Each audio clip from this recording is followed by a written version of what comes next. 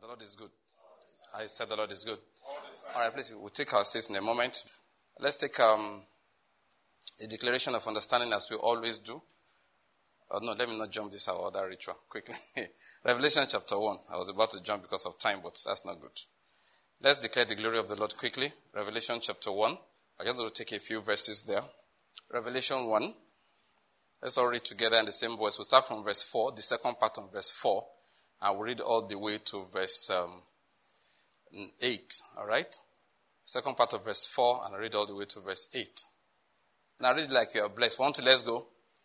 Grace to you and peace from him who is, and who was, and who is to come, and from the seven spirits who are before his throne, and from Jesus Christ, the faithful witness, the firstborn of the dead, and the ruler of the kings of the earth. To him who loves us and released us from our sins by his blood, and he has made us to be a kingdom, priests to his God and Father. To him be the glory and the dominion forever and ever. Amen. Behold, he is coming with the clouds, and every eye will see him, even those who pierced him, and all the tribes of the earth will mourn over him. So it is to be. Amen. Verse 8. I am the Alpha and the Omega, says the Lord God, who is and who was and who is to come, the Almighty. Amen. Those who have declared the glory of the Lord Jesus Christ. Say amen to that. Amen. This is the glory of the Lord Jesus Christ. Amen. This is the glory of the Father, which he has bestowed on the Son. Say amen to that now. Amen. The Lord is good, though. I said the Lord is good. All the time. Say the Lord loves me. The Lord loves me. Or the Lord loved me. The Lord loved me. And he released me from my sins by the shed blood of Jesus Christ. Say today, I honor him again. I glorify his name. And from the bottom of my heart, I say, Lord, thank you. Say that again. Lord, thank you. Because I've been set free. Because I've been delivered. Because I've been made holy. Because I've been made righteous. Because I walk above sin. In the name of Jesus. Amen. As we take our seats, let's take our declaration of understanding quickly. 1, 2, let's go. Now I declare. The Lord has given me the spirit of wisdom and revelation in the knowledge of him, the knowledge of his will, in all spiritual wisdom and understanding. As a result of this, I'm walking in a manner worthy of the Lord. I'm pleasing him in all respects. I'm bearing fruit in every good work, and I'm increasing in the knowledge of God. Now again, I incline my ears to his word. The word is entering my heart. It is giving me light and direction. It is healing me in every area. And it's making me more and more like the Lord Jesus. In the name of Jesus Christ. Amen. All right, the Lord is good. Okay, now let's continue looking at the faith foundations for the Christian walk. That's the title we gave this series, talking about the fundamental principles of faith again. This is never, you can't overflog it. You can't do it enough. You can't say, we have learned it and learned it. Is a foundation of walking with God. And we're going to take a number of scriptures today to use to take the text. All right, let's take my text for what we're going to discuss today. Genesis chapter 22, the first one we'll read. That's to help me go to what the Lord wants us to learn today. Genesis chapter 22. Now, because it's a very long read and it's a portion we all know very well, I might skip a few verses so as to save reading time. It says in verse 1, now it came about after these things that God tested Abraham. Now, please, let's remember, around chapter 12, we began to read the story of the life of Abraham, who God called, leave your father's house, leave everything you know, leave your city, follow me to a land into which I will be your guide. And then I will bless you, I will make your name great, I'll make you, let's summarize it, a father of many nations. And in you all the nations of the earth, the peoples of the earth will be blessed. But before I can do that, the first thing I do is to strip you of every other thing that you can lay claim to. Things that may be able to help you to get to where you are going in life I will have to remove all of them so that when I do what I'm doing, everybody will know that it has to be me. I hope you're getting my point. It's not going to be because of the natural advantages that you have. That is what I'm trying to do. So God had been working with Abraham all this while. Or Abraham had been working with God. God said, walk before me and be perfect, and I will bless you. And I want you to know it was a journey. It was not a day. It was not an emergency miracle that God did for Abraham. God called Abraham, and together they walked for a long time. And they walked before God for decades. All right? He waited for Isaac for 25 years. And at this point, Isaac was about 35 years of age. Maybe a little older, maybe a little younger. I'm not certain.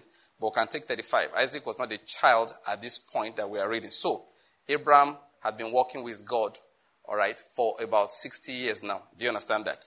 And God had been training him. Initially, his name was Abram. And God changed his name to Abraham.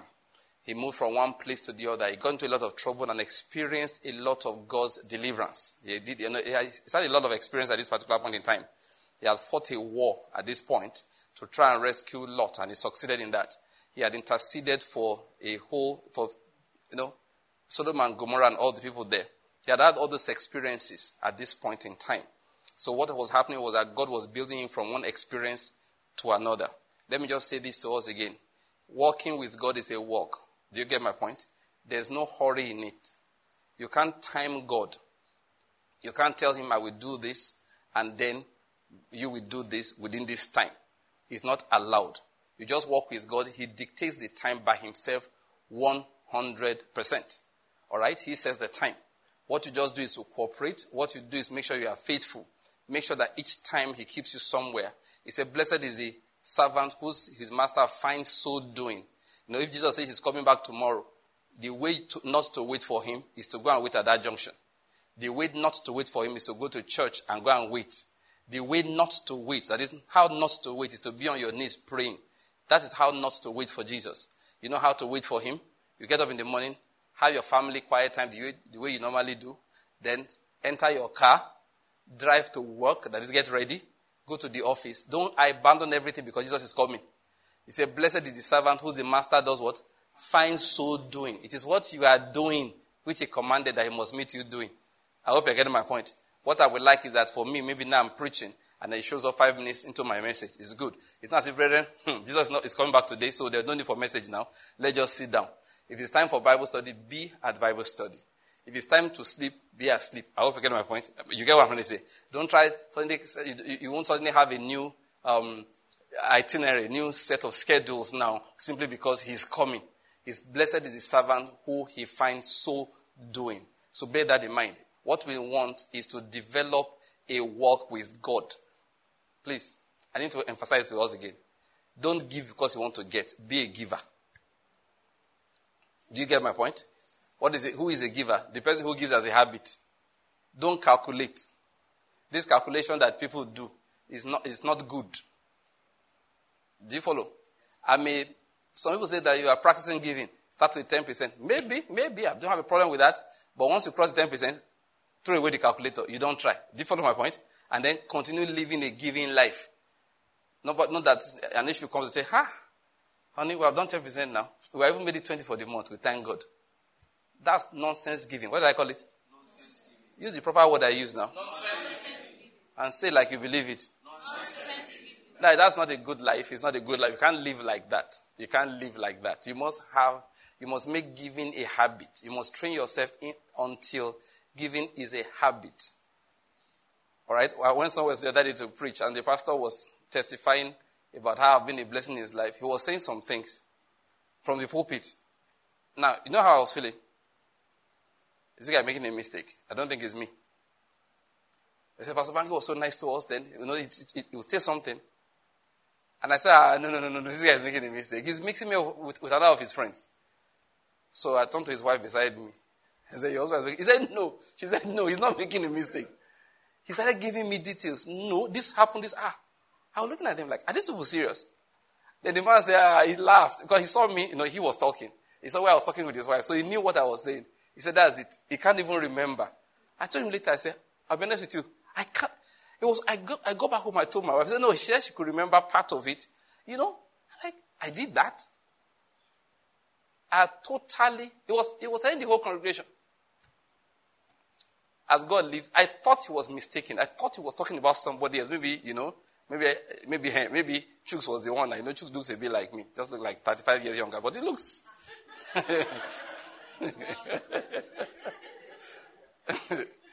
The Lord is good. Now, the point I'm making is that I give God the glory for that, okay? If you don't know what I'm talking about anyway. I give God the glory for that because it wasn't something to remember. It was not something to remember. And they were not really small things. It wasn't something to remember. Remember for what now? If you didn't remind me, as years will pass, I'll be forgetting more. See, it's what we become, what we make a habit. Like my pastor would say those days, say you want to go and pray all night. He said, don't waste your time. He said, if you don't have anything dangerous happening tomorrow, that you have to make up your mind between now and tomorrow morning. He said, there's no need. He said, all you can do is 30 minutes a day. Do 30 minutes daily. He said, if something you can't make a custom, don't start it. So if you have a dangerous decision to make, he said, I can understand. Then I didn't fully understand what he was saying. But later I got the point he was making. He said, if you have a dangerous decision to make between now and tomorrow morning, if there's a crisis, I can get it. He said, we just get up and say they want to do all night. So in his church, they never do all night. They don't do all night prayer. He said he doesn't understand what they are praying all night for. And I have many pastor friends. That's how they are. When they say all night what? Some people said they are going for all night. They are back home by 10 o'clock. I said, which one? He said, that's what they do for our church. I said, stop calling it all night. Just say, I'm going to pray. Some people just a lot of us Christians. If church never do all night, it's never serious. So pastor said those days, he said, look, if it's not your custom, don't waste your time. That everything you gain in all night prayer, you lose it again next week. He said, if it's 30 minutes you can do every day, make 30 minutes daily a habit. Make 30 minutes daily a habit. Make it a custom. I'm going to emphasize that that's what we are supposed to do as Christians. Make everything into a custom. The walk with God is what I'm going to emphasize here. It's a custom. Prayer is a custom. I like one song Pastor Chris Devan sang. He said, I call upon his name long, long before my troubles came. That is why I shall not be afraid. I don't know whether I got the lines right. Okay, yes. He said, I called upon his name long before my troubles came, so I will not be afraid. That is, make calling the name of the Lord a habit. Some people don't remember God until Wahala comes. It's good anyway. That's why God said, send Wahala so that this boy can remember me. There are some angels, they say, long time no work. They help people to remember God. What am I saying all of this, people of God? Let's make walking, is a walk with God. What do I call it? What do I call it? Can I say another thing? Just to help people. If you go for a program, maybe, okay, Muti Ogadak is a program now. Here and Emma. And another Emma down the road. The other guy is also a man. You are there, he said, now, today, you will do what you've never done before. Just carry your Bible. Just say, I'm not doing.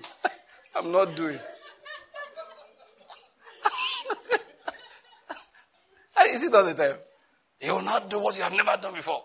So that God will do what he hasn't done. Get away. And we just come. Say, you do what you have not done before, so that God can do what he has not done. What has he not done? Are you the poorest human being he will save? What he has not done before. You now go home, go and bring your television as offering. You just know.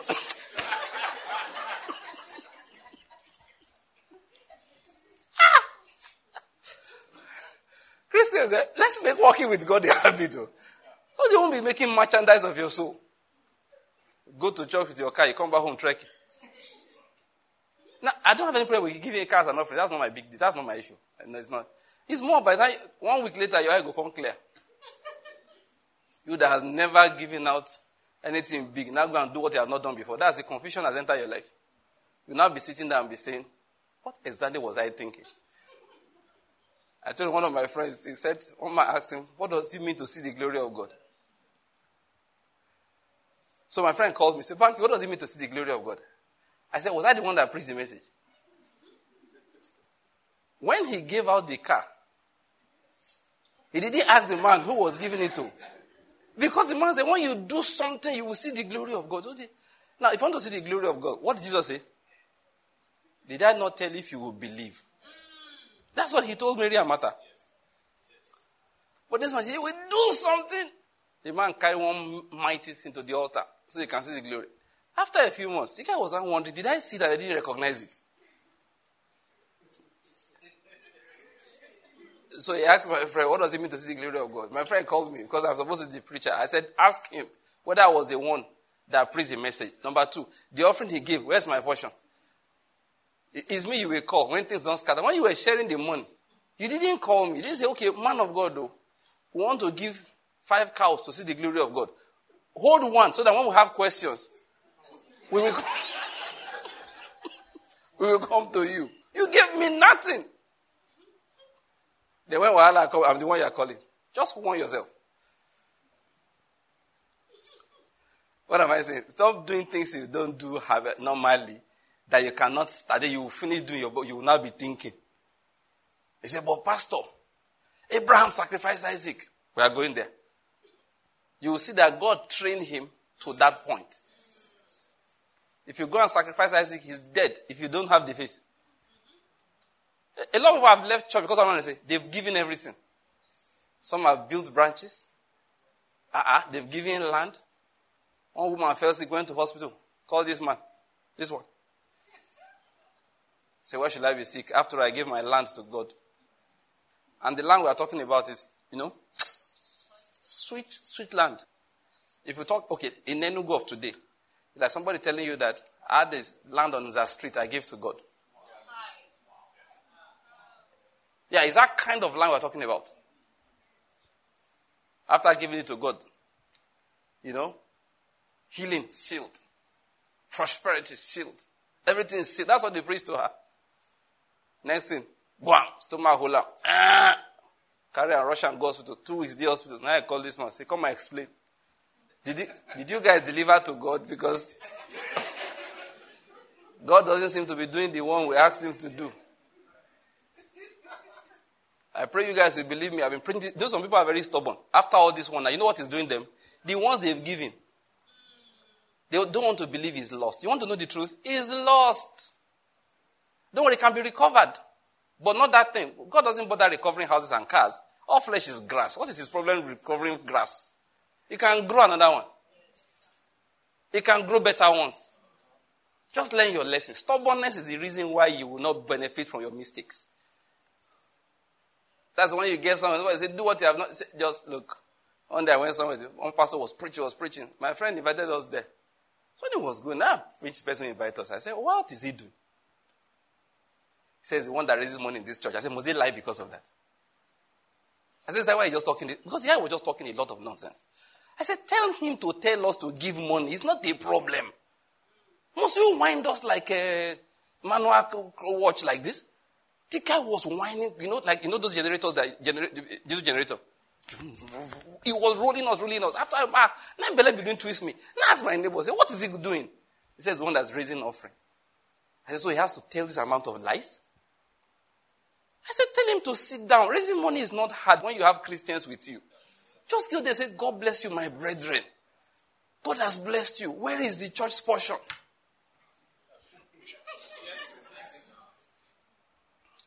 The other day, we went to my wife's village, my wife's father's village. So, what did we go to do? Okay, anyway, family issue anyway. So, it's a Catholic church. So, the priest started talking. My wife said, I said, my wife, calm down. I told my wife, no need to get angry. This guy is very good. He's very honest. I said, your Pentecostal brethren are not like this. You know what the guy said? He said, we're happy to see all of you. He said, this is a village church. It's only when we see you we can collect something. Yeah, he said it like that. He said, no, he told us that the normal number of parishioners here were no more than 35 or something. He gave the number. He said, so when we have seen you now, we are happy. He said, so what you will help us do is that there is the cost of diesel here. He said, the way things are. And then the church doesn't have He said, he said the mission house is there, the church is there. We run on diesel all the time. He said it's not economical. You know the cost of diesel. He said we have done the costing. With 2 million naira, we'll get solar panels and batteries and install alternative power. So please, we would like all of you to help us gather 2 million naira before you go. There's a reason why my wife was provoking. I won't tell you the reason. I told her, calm down. Okay, the first person they called was her brother. You come and start. No, the guy dropped better money, I know, serious money. Once he dropped his own, everybody was going forward. And then within 20 minutes, 2 million was complete. You see? Yeah. And the Reverend took me, he thanked everybody, blessed everybody, sprinkled holy water, did everything. I told my wife, this is how to raise money. I said, the one your Pentecostal brethren do, it's not the will of God. If it's Pentecostal, that pastor will dance that day. He will prophesy. He will say the one God did not say. So my spirit said there are 5 people here. They're just on this row. The Lord said they are bringing 200,000 each. God never said anything like that. And those all of you on that row, you conscious, oh God. You want to tell the pastor is lying. So God told him that all of you are on this row. You are bringing 200,000. You have 3 or 4 of you. They look like, say, God, I hope I'm not among us, Before I came here, I didn't have anything. So that day I told my wife, I said, it's not necessary. See, the way that man did it that day, I said, this is the will of God. At least in that regard. Some of us may not do that, okay? But what he did, I felt, was honest. It was plain. He didn't even say it's a special system. He said, all of you came. He said, thank God. He said it clearly like that. He said, because after now, all of you will go away. He says, only when they are invested, the villages will catch all of you like this. I'm telling you, he said it like that. So before all of you go, please, you will leave something behind. Do you know if our brethren Pentecostals will do that? We'll also respond like that. What am I trying to say? Let's make giving a habit. Let me say that for a moment. When there are places you are supposed to give to. Give to them regularly. Apportion your income. That's it. Nobody needs to come and be threatening you with devourer. Some people say if you don't tithe, you'll go to hell. It's not true. Not tithing doesn't carry you to hellfire at all. In fact, if you get to the gate of hell, they say, why are you here? Say, I didn't tithe. Satan will say that it's not people like you are looking for. I better go. Find me murderers. Find me serious sinners. You didn't tithe, so that's not my problem. Okay, did you bring the money? You say no. So what are you going to do for me in this hellfire? No. So my friend shift. That nobody should threaten you. Make doing good a habit. Do you hear what I say? What did I say? Make it a habit. Christianity is a walk. It's a walk. Make doing good a habit. If anybody that's related to you as a friend, somebody in your church is wedding, contribute something. Make up your mind, you will contribute something. The easiest one to contribute is money. It doesn't have to be big. Do you get my point? It doesn't have to be big. Just put something in an envelope. If it's a cashless, it's my problem. See, 2,000 naira transfer is better than 0 transfer. If it's okay, I don't want to transfer 2,000 naira. Where's your phone number? Transfer, recharge card, phone airtime. So that's my little contribution. Somebody gives birth to a baby. Go there. If you can't buy the whole pack of Pampers, buy the one they sell in 2. Small baby cloth. You can't buy baby cloth. That thing they put on the body before they put the baby. Not sure. Flan, thank you, John. You men should know not to be putting your mouth. Okay, this is a shop. All right, we can call it a shop. We can call it a flannel. Anyone. Okay, praise God. But buy one. Give. That's where we are going. Are you getting my point? All of you know the way we behave in this house. If somebody comes and says, Pastor, come and pray for a car. I have a new car. We'll finish praying. We'll take an offering right there. Anybody that just prayer must bring money. Can't just be praying anyhow. Yeah, we'll bring a small bag. We'll put money inside and I say, buy fuel. That's what I do. My friends will come, Bank, I have a new car. You have a new car? Yeah, let's go to the next filling station. The guy drives in. Fill that tank. I pay. That's my contribution to your car you bought. Some people say, come and wash the car. I say, why should I? Do you know how much money he spent? After he bought the car, you still wash it again. Are you being wicked or being nice? I'll say, this is your new house. You haven't washed it too. Don't be wicked. That guy is probably owing money. Some of these people that have new house, go and check how much other mortgage bank is collecting from their salary. Tell me the truth. You should come and wash it for you on top of all of that. You say, look in the mirror and say, is this the devil I'm looking at?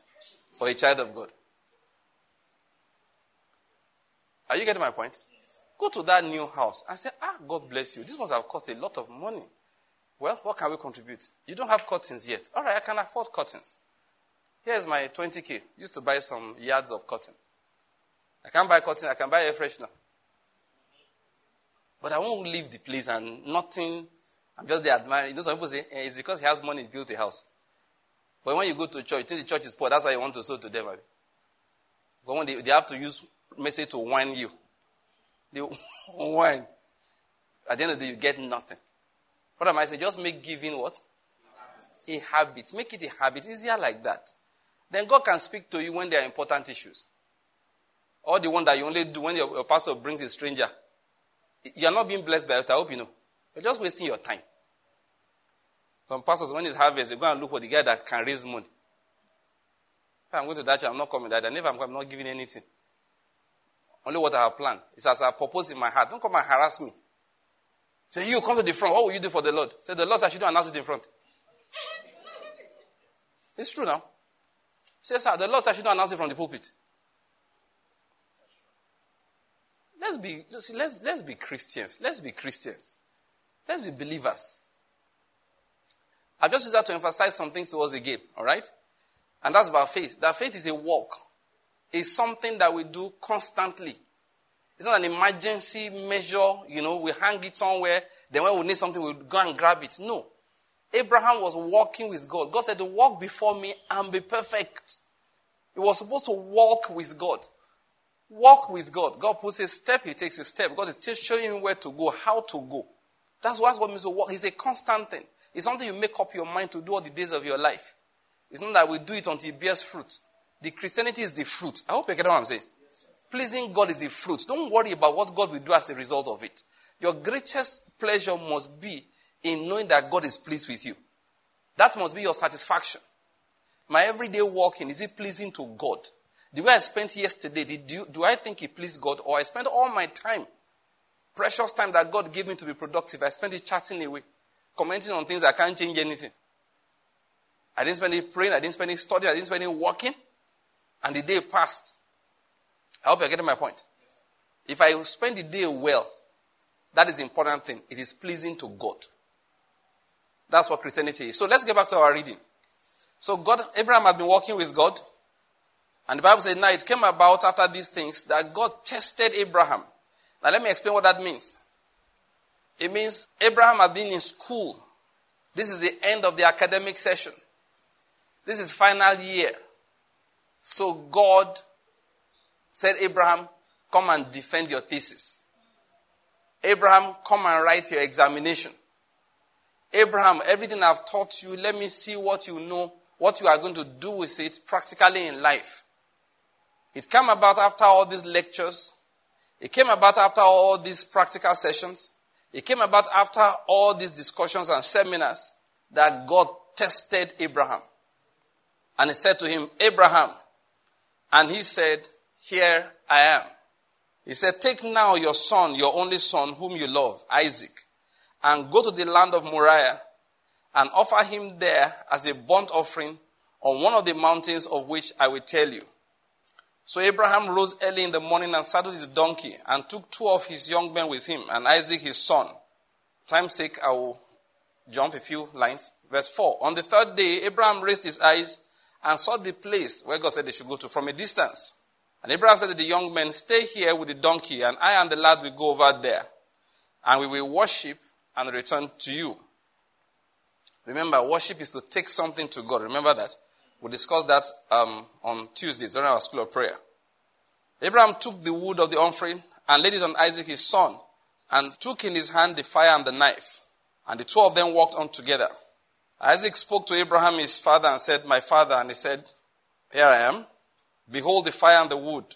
Where is the lamb for the burnt offering? Abraham said, God will provide for himself the lamb for the burnt offering. So the 2 of them walked on together.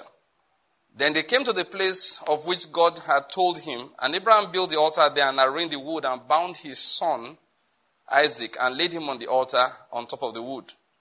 Abraham stretched out his hand and took the knife to slay his son. But the angel of the Lord called to him from heaven and said, Abraham, Abraham. And he said, Here I am. He said, Do not stretch out your hand against that lad and do nothing to him, for now I know. Now it has been proven, it has been demonstrated that you fear God, since you have not withheld your son, your only son, from me. Then Abraham raised his eyes and looked, and behold, behind him a ram caught in the thicket by its horns.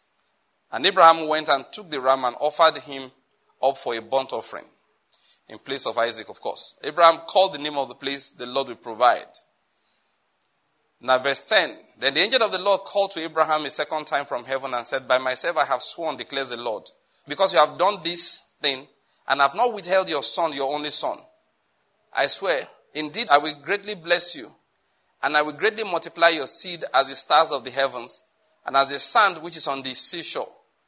And your seed shall possess the gates of their enemies. In your seed all the nations of the earth shall be blessed, because you have obeyed my voice. Now let me stop reading here. I've read quite a bit. Now, why did I read this? Remember I said it came about that God tested Abraham. Now let me say something about faith. It's faith we are looking at. Abraham, if you go to Romans chapter 4, Paul went through the life of Abraham and showed us the principles of faith from there. And we might do that along this line. Along the line as we're going on these teachings. Now let me say something. God has a need. When I say he has a need now, each time there's something he's looking for. I hope you're getting my point. Yeah. You have to bear that in mind. And one of the things you should try to do in life is meet the needs of God. I hope you're getting my point. For example, it says, to this one I will look. Quickly, let's go there. Isaiah chapter 66. God says, I'm reading verses 1 and 2. Thus says the Lord, Heaven is my throne, and the earth is my footstool. Where then is a house you could build for me? And where is a place that I may rest? For my hand made all these things. Thus all these things came into being, declares the Lord. He said, but to this one I will look, that in the midst of all of these things, even though I'm very powerful, do you get what he's trying to say here? Even though I'm so great, yet there's one thing I am looking for. He said, to this one I will look. To him who is humble and contrite of spirit, and who trembles at my word. That is, God says, I need a kind of person on this earth to walk with. That's what they were saying. Yesterday I was having a discussion with some people. And the person said something, I thank God, something led to it. I said, no, that I'm a blessed man, that I'm very wealthy, all right? I have a lot of wealth, all right? I'm careful not to use the word money. And what led to it, I said, actually something led to it, So he said he didn't have cash, he went to the bank, was in the queue for a long time and all of that. And I'm looking like, what? You went to the bank to queue for cash? Do people do things like that? That kind of attitude. So, okay, how do you get cash? A few minutes beforehand, those of you know who I'm talking about, I called one of our brethren. I said, please, I will need cash. And the person said, okay, sir. I said, I just got cash 5 minutes ago. I said, without phone call. They're like, what? I said, why would I join a queue?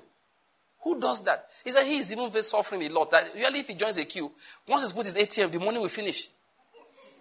I said, you must have done one evil that you have been punished for. We're joking about it. So I started telling him, Jesus led to Jesus. I said, I'm a very blessed man. I said, I'm wealthy. I said, in fact, one of my friends, he said, this is what is most important in life. Because he told me something that, there is this thing hard. And I said, I can get it. I said, I have a guy who will get it for me. He sent me a message back. He said, I have a guy. I have a guy. He said, those 4 words are some of the most important words in this life. So I told him, I call it wealth. He said, in fact, he gave me a thumbs up. He said, that is wealth. So I was trying to tell them stories. I said, no, I'm a very blessed person. If I need something, almost everything I know, I just have somebody to call. Almost every time. I just remember one day, my wife was arriving before the days of Uber. My wife was arriving. I said, when is your flight landing? She said, around 3 a.m. I said, no, you can't leave the airport at 3 a.m. That's international, Lagos. Immediately, I just called her brother. I said, Chima, my wife is arriving. She'll be landing around 3. But her luggage will be out, everything, maybe around 3, 3:30, 4, thereabout. I said, be at the airport 5 a.m. I'm in Enugu, he's in Lagos. He said, yes, sir. 5 a.m. he was at the airport. I told my wife, don't worry, Chima will take care of you. So let's go back to the airport the following morning from church. I called another brother. I said, my wife is going to be in your church service. Her flight is 11 o'clock. Make sure she doesn't miss the flight. Yes, sir. I said, someone said, who you have brought? I said, and leave all of these things behind. What's wrong with you? I said, you're not serious. So I was just telling them that God has been so good to me. I don't take it for granted, though. I don't take it for granted. I say it's the favor of God. It's the blessing of God. Almost everything that I need, I just call. If I don't call somebody, I call somebody who will call somebody. Including one day they told me that somebody is missing. I said, give me the person's phone number and everything. I called up our brother and said, he called DSS. So I told the person, don't worry, we'll see what we can do to locate her. I just called one of our brothers. And he called the DSS people. That please, we have a case of a missing girl. She left home. We don't know. They just asked him, where is her phone number? And they gave it to me. I gave it to them. So I was telling them, so that guy now said that, this life is not fair. I said, what do you mean it's not fair? After a while, he calmed down. He said, actually, it is fair. That's how life is. He now said by himself, this is where I'm going to the whole talk. He said, even with God, we are not all the same. He said, anyone wants to come and deceive you, they are all on the same level. He said, even with God. One lady was there, one young lady. He said, no, how can you say with God? I said, it's true. I said, download my tract. Are we all equal before God? I said, potentially, yes, we are. But in practice, we are not. That's why I'm telling this whole story. Something led to it. Yes, I was having a discussion with some people. That in life, I said, we are not all equal. We are not all equal. And that's what he was saying. He said, even with God, it's not like that. And I want you to understand, there are people that we pray, God will not even answer them. God said, I'm busy with other things. Why? He said they kept iniquity in their hearts. Is that not so? Are they not human beings? Are they not pray? But there are those who will pray. Before they start, our Father, God says, stop that music, stop everything. Everybody stop. Daniel is talking. So when the angel came, he told Daniel, you're a man of high esteem. So you find out that God never said everybody was the same. The angel came to Daniel, he called him what? A man of high esteem. So some people are lowly esteemed. That's a matter of fact. But Daniel was highly esteemed. When Jeremiah was praying, God told him, this prayer, even if Moses prayed it, or Samuel prayed it, I still won't answer. When I read that, I said, no, something is up. Moses and Samuel, therefore, their prayers were more potent than average. And definitely more potent than that of Jeremiah. Which was why God told them that if you like, go and wake Moses up and Samuel, I still won't answer the three of you. Samuel's own was so serious that anything he said, God confirmed it. None of his words fell to the ground. That's Samuel for you. Why am I saying all of these things? I want us to understand that God wants somebody. Now, if I say this, it will surprise some people. God actually wants friends. Friends. You know, when you are very big, you are very great, everybody comes to you with problems. Anytime God's doors open in the mornings, all the prayer points. Some of us think that's what he likes doing. He's like, so nobody even loves me in this place. Just come in the morning. Lord, oh, wahala deal. Tomorrow is election. We need to win. What if you are not the one I chose? God, you will choose me. You know how much I have spent? Next, everybody just bombarding him. Few people come to him to say, Lord, I want to say thank you. I want to appreciate the stars. They are beautiful at night. And what's going on in Nigeria now, I believe your will be done. And he start talking just to let me use the word, a senior friend. And the things that matter to him. You start asking him to do things that are important to him. To teach his children righteousness. Say, Lord, the way your children are behaving, I think we need to improve upon it. I pray that you open churches in this area where people, give them pastors after your heart. And then, such people, anytime they show up, God actually literally pays more attention to them than others. Whether you like it or not, that is the fact. And they are the ones that God gives things they did not ask for. When they are done, let's assume they came visiting. God said, are you going now? Say, yes, Lord, I need to go back to the work you gave me to do. Say, don't go back empty-handed. Take long life. Take the life of your enemies. Take riches. And the wisdom that you asked for. I just paraphrase something now. That was Solomon. He didn't ask God for anything, yet God gave him everything. I want you to understand that God actually wants to have friends. Abraham was called what? A friend of God. Jesus said it to his disciples. He said, I no longer call you what? Servants. He said, now I call you what? Friends. Why? You know what I am doing. But you have to build them up to that friendship level. Friendship level was not automatic. You're born again does not make you a friend of God. You're a child of God. Are you getting my point? Yeah, when you're born again, you become what? A child of God. A child and friend are two different things. You have conversations with a friend. Friends don't come to you. That's why sometimes the so-called rich people, that's why sometimes they are difficult to approach, because everybody that comes is looking for something. If Dangote decides to come, some of them, they can't even go to church. Because once you hear that this big man goes to that church, everybody's spirit tended to go to the church. The man is in the men's forum. All the young men would never miss meeting. Why? Because this guy is the MD of a bank. He's the chairman of an oil company. He's this and that.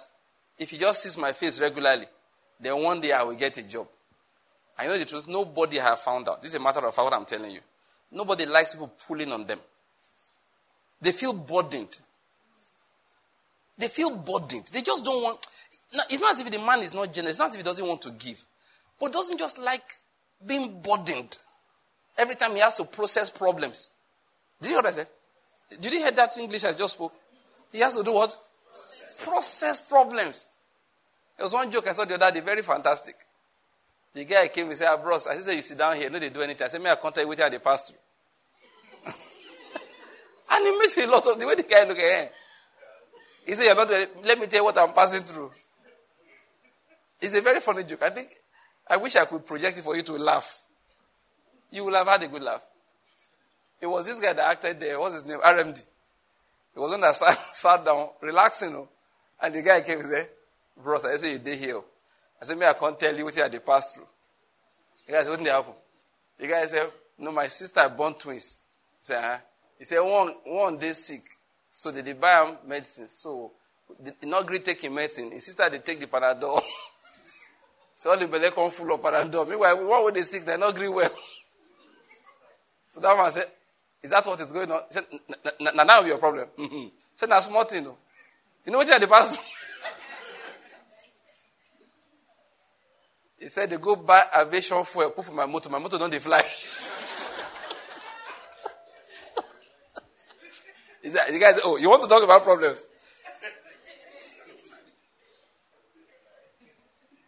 He said, my guy go thief fuel, come off for my car. He saw come, put up for Okada don't they fly. By the time the other guy's problem. The guy said, if you don't want to help me, just don't say no one help me. He said, no, you want your problem.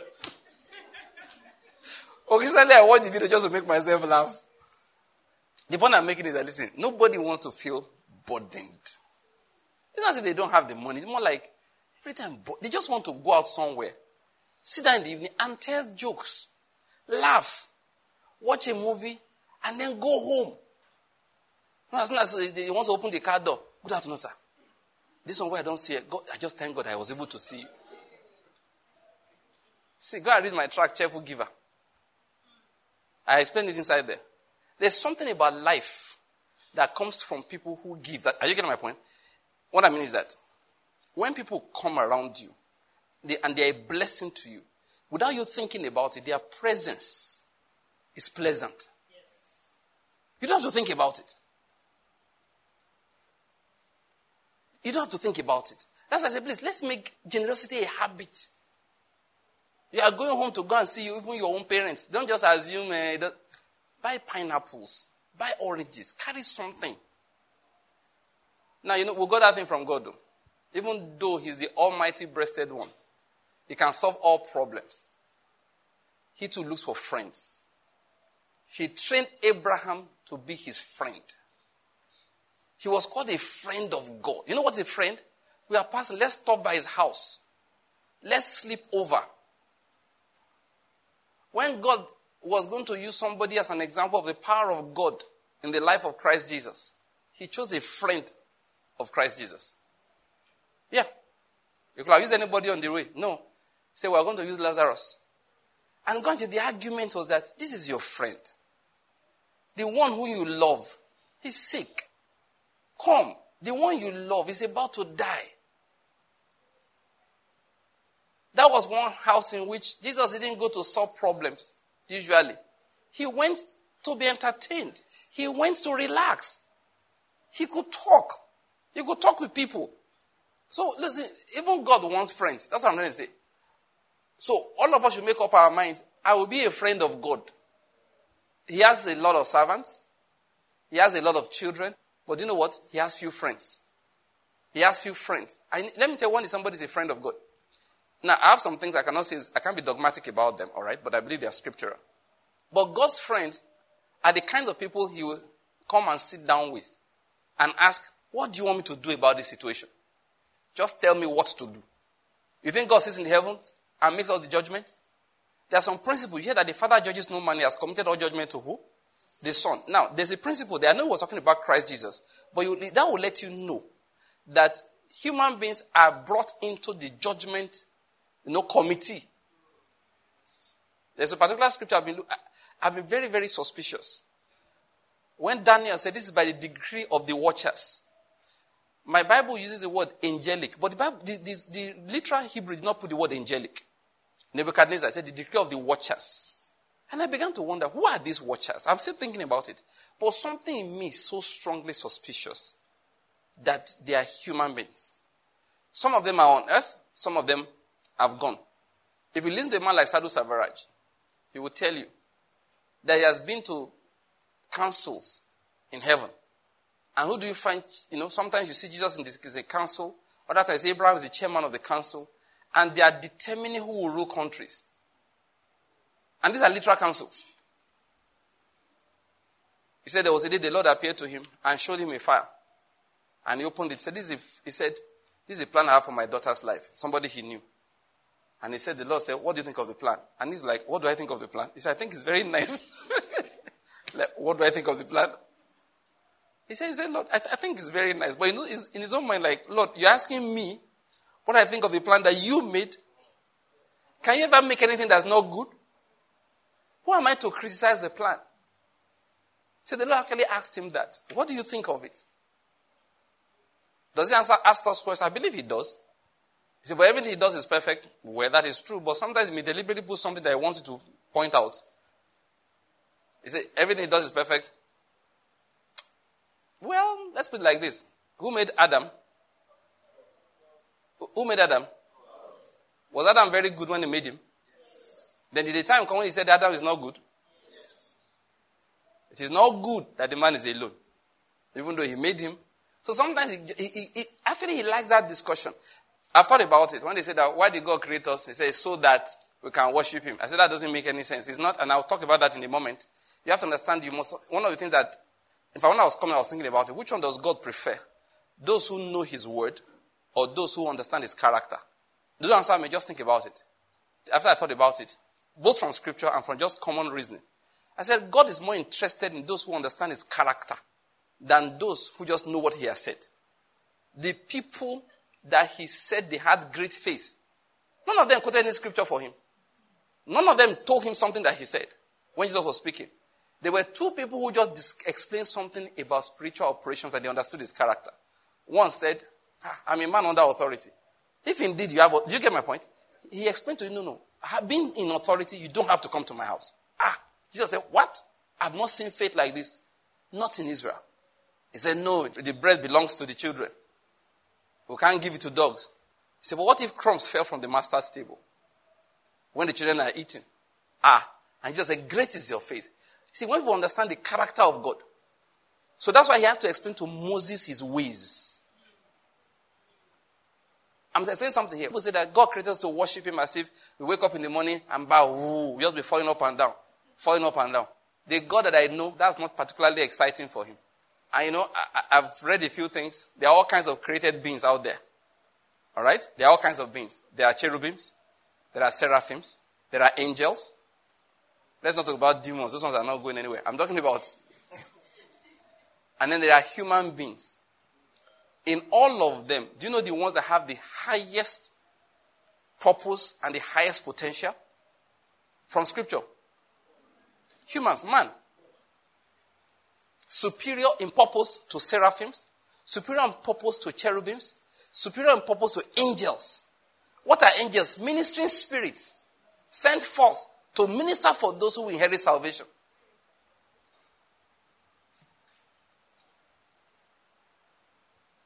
But why are human beings different? That's where I'm going. Because God created them for one purpose. That they will become like him. God is like that. He didn't create human beings so they just be worshiping him. If he's worshiping, how many angels he has out there? But why did he make man? He wanted man to be in his image. After his likeness. What is the concept? So that we can sit down. And it's all over the parables of Jesus Christ. You will see, God wants people he can put in charge of things where he normally would sit. I don't have a doubt in my mind. You see, he told the disciples, he said, now I call you friends. That was graduation. There is a level where they could discuss things. And persuaded God will actually sit Christians down and discuss who's head of state in Nigeria. This person. Because you must understand, most prophets, read your Bible, most prophets, God just said, go and anoint Jehu. Elijah. He told Elijah, anoint this, anoint that, anoint this one. But when he came to Samuel, it wasn't like that. Go to the house of Jesse. No, they came. Let's talk about how God handled Samuel. We want a king. Samuel said, you can't do that. God came and said, oh no, Samuel, don't worry about it. They have not rejected you. They have rejected me. And they started discussing. Most prophets in scripture, God will just give them a message. But with Samuel, they used to have discussions. No, it's not you they've rejected though. It's me. Then one day God was feeling very bad. I believe it was the Lord Jesus Christ. Was feeling very, very bad. You know what he did? He came to the house of Samuel, took a chair and sat down. Samuel felt his presence. He said, Lord, you don't sound happy. He said, yes, I'm not happy. Why? He said, I feel bad today that I made Saul king. Samuel said, What? What happened? He said, everything you told him to do, he didn't do it. Without anybody telling him what to do. Samuel didn't sleep that whole night. Read your scriptures. Samuel cried the whole night. How can you do this to my Lord? At the break of day, he was up to go and look for Saul. What is wrong with you, Saul? Do you know what he did to the Lord? What do you mean? You broke his heart. It touched Samuel personally. Samuel carried the feelings of God when he went to go and see Saul. That's why, look, when Samuel is prophesying, he doesn't have to tell you, thus says the Lord. The Lord is saying it through him. I don't know where I get my point. He didn't have to hear it ahead of time. He carried the emotion of God with him. You tear his cloth. He looked the cloth. Thus will God tear the kingdom. He just says and that's it. I beg you, it's final. It's a final word. God doesn't find people like that often. He doesn't. Most prophets are. Most prophets, God just give them, just go and talk, go. Most of them. The word the Lord came unto me saying, just talk. At the end of the day, they go back to their job. No discussion. It comes to pass. It doesn't come to pass. I don't want to mention it. There are plenty that all over the scriptures. God is not their friend. They don't talk to God. They do their business. God will just come and say something. And then they will go and do what God said. They should go and say whatever I said, tell you to tell them. He will repeat and come back. No conversations, no discussions. Moses, no. Moses will go and sit down. Now this is how the law is going to be. Lord, he said they shouldn't divorce their wives. I can't manage a riot. What do you think? He said, Lord, what can you allow? Should we give them the Islamic code? Or which one? The Lord will say, no, Islamic code will come much later. Now, just tell them, I'm telling you the truth. So Moses will come and say, thus says the Lord. This is what he will do. Conversations with God. So when somebody now challenge Moses, God said, what is wrong? Don't you have respect in your family? You have seen prophets, haven't you? Aaron and Miriam, they said yes. So how do I talk to them? Dreams, visions. They will be sleeping. He said, no, not Moses. Moses, I talk to him like a man talks to his friend. He said mouth to mouth. He talks, I talk. He says something, I reply. I'm going to say to us, God is looking for such people till today. There's one song we sing. I am a friend of God. How many of us know it? I'm not very good with songs these days. I am a friend of God. And a lot of us say that. I hope you know it's a lie most times. Because most people say it, they are not friends of God. It's a good song.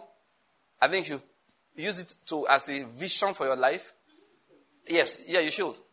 Yeah, you get to a point. God, it's not everybody he calls friend. Don't just assume that he called me friend. It's not in the Bible like that. It's a personal experience that you get to know that I have become a friend of God. And it's not the bragging, but now I'm not a friend of God. It's something you guard jealously. You make sure you don't lose it. I want us to understand that. God is looking for friends. Friends. People, the Lord wants to come to Nigeria and come to your house and talk. Those friends are the ones that make decisions. If you listen to Sadhu Savara, you know that whether they are on earth or they have even passed on, they still call them into council. Say, oh, yeah, you lived in Nigeria, come.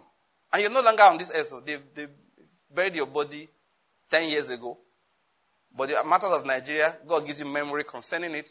They want to decide, okay, in 4 years' time, we have to change the leadership. So who's going in next? And you look at them, because like a man like Samuel, when surely the Lord's anointed, God saved Samuel, stop that thing. I don't see the way man sees him. I look at the heart. Someone said, He said, this one, I've rejected him. God gave him an explanation. He didn't just anoint. That's what I was making earlier. Then just anoint, go there, anoint David. God had to, he wanted to pass a message across to his friend, Samuel. Samuel was a friend of God. So was Moses. Now, you don't need to be told that Enoch.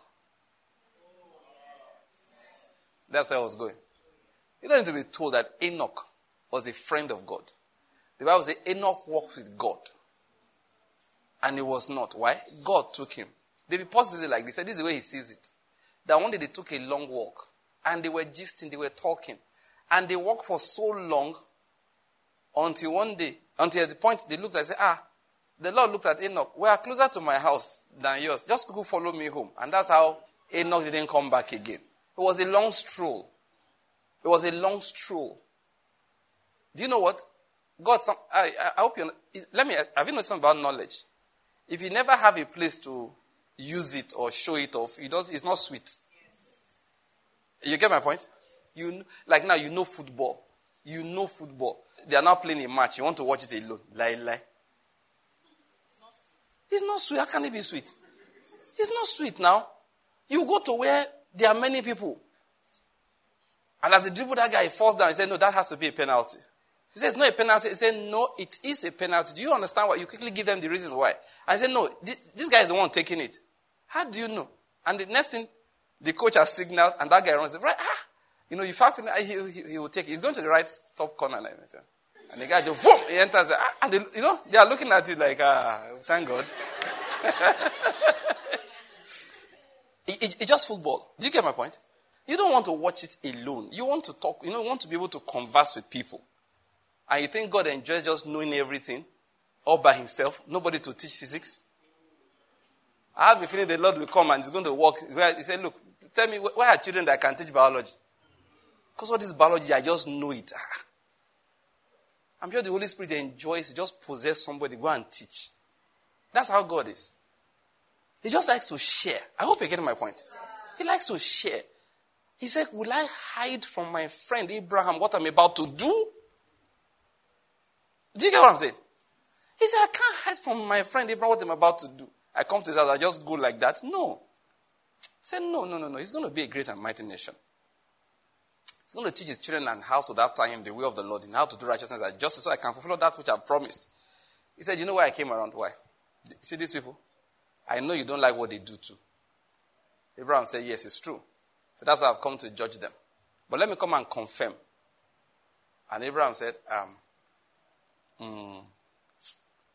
sorry, excuse me. I know you. See, I told you, God is more interested in people who understand his character. He said, far be it from you to do wrong. Now, you judge the righteous with the wicked. But adventure, there are 50 righteous people in there. Conversation, his friend. You are getting where I'm going? They kept on, the conversation continued. Now, why I'm saying all of this is to let us understand that It's actually the desire of God to have such people. It's his desire. And the way many of us pray, the way we are taught to pray, the way we are taught to live, I want to say that God does not enjoy our company. He may answer our prayers, but he doesn't enjoy the company. The way we pray sometimes, I said, look, God can't even enjoy this. He can't. We'll come with vengeance prayers. All my enemies must die. And a lot of people, listen, if you have a bitter spirit, God doesn't have your time. I see a lot of believers in Nigeria, and that's why their visions don't click. They are full of anger and bitterness. They are not full of thanksgiving. We'll be talking about that. If you are not a thankful person on a regular basis, God does not enjoy your company. Listen, if the fact that you have something to complain about. See, let me tell you something. Abraham and God. It was not often Abraham carried matter to God to be discussing problems. So. It wasn't. It's only occasionally it's a request. It's just a question. What do you give me seeing that I go childless? What makes somebody a friend of God? That's what I'm talking about. When God called Abraham, let's get back there, which is the main reason why we began this. What the Lord was doing, actually, all right, when he called, at that point, that's Genesis 22, was to test how much Abraham had grown to trust him. Did you hear what I said? It was just checking how much Abraham had grown to trust him. Now, and because he's God, trusting him is beyond the honesty of his words. I don't know whether I get my point. What I mean is this. If I tell you now that, maybe you tell me something that, like, I am the one that kept that stuff there. And I know you're honest, I believe it. I hope you get my point. But if you tell me that you were the one that flew over my head, in the helicopter, I said, no, you were running, you just jumped over the building and landed on the other side. Now look and say, Steve, are you all right? I start checking your temperature. You jumped over a 3-story building with a high roof. Do you get my point? It's not about whether you're honest or not now. It's about, do you even have the ability? That's what I mean. So with God, 2 things were involved in what he was testing concerning Abraham. His integrity as a person was not in question. What we're now going to is that integrity as a person, even when things appear impossible, that I have said it, it is done. And you must understand what God does, all right? Everything he does is by his word. So at the beginning he said, light be. He just said it. As soon as he said it, light came into existence. When he says, waters gather, the utterance of his words gathers water. Anything he says with his word. So when he wants to relate with people, one thing he's emphatic about is that you must learn how to relate with his word. That's why he said, who do I look to? He said, the one who is contrite of spirit, who is humble and contrite of spirit, who trembles at my word. That is very, very important to him. One, we talk about who knows his character. That's crucial. We've talked about that. Then who trembles at his word. That when he says something, you must understand, his word can't fail and he wants you to know it. His word is more reliable than any other thing you have seen. See, let me explain something to you here. With God, words are so important that when Adam, the way we look at it a lot of times, Adam ate the fruit that he was not supposed to eat, right? After his wife gave to him Eve. Then after that, they found out they were naked. What we used to say, I don't say that anymore. I found it not to be very accurate. Is that when they ate the fruit, the glory of God upon them departed. They now saw they were naked. And then they now went and sewed fig leaves and all of that. But God didn't say so. We just assume that. God never said they were covered with the glory that vanished after they ate the fruit. No. When it came, where are you? We went to hide. Why are you hiding? We found out they were naked. What did he say to them? Answer me. Who told you? Where you get information you run your life by is very important for him.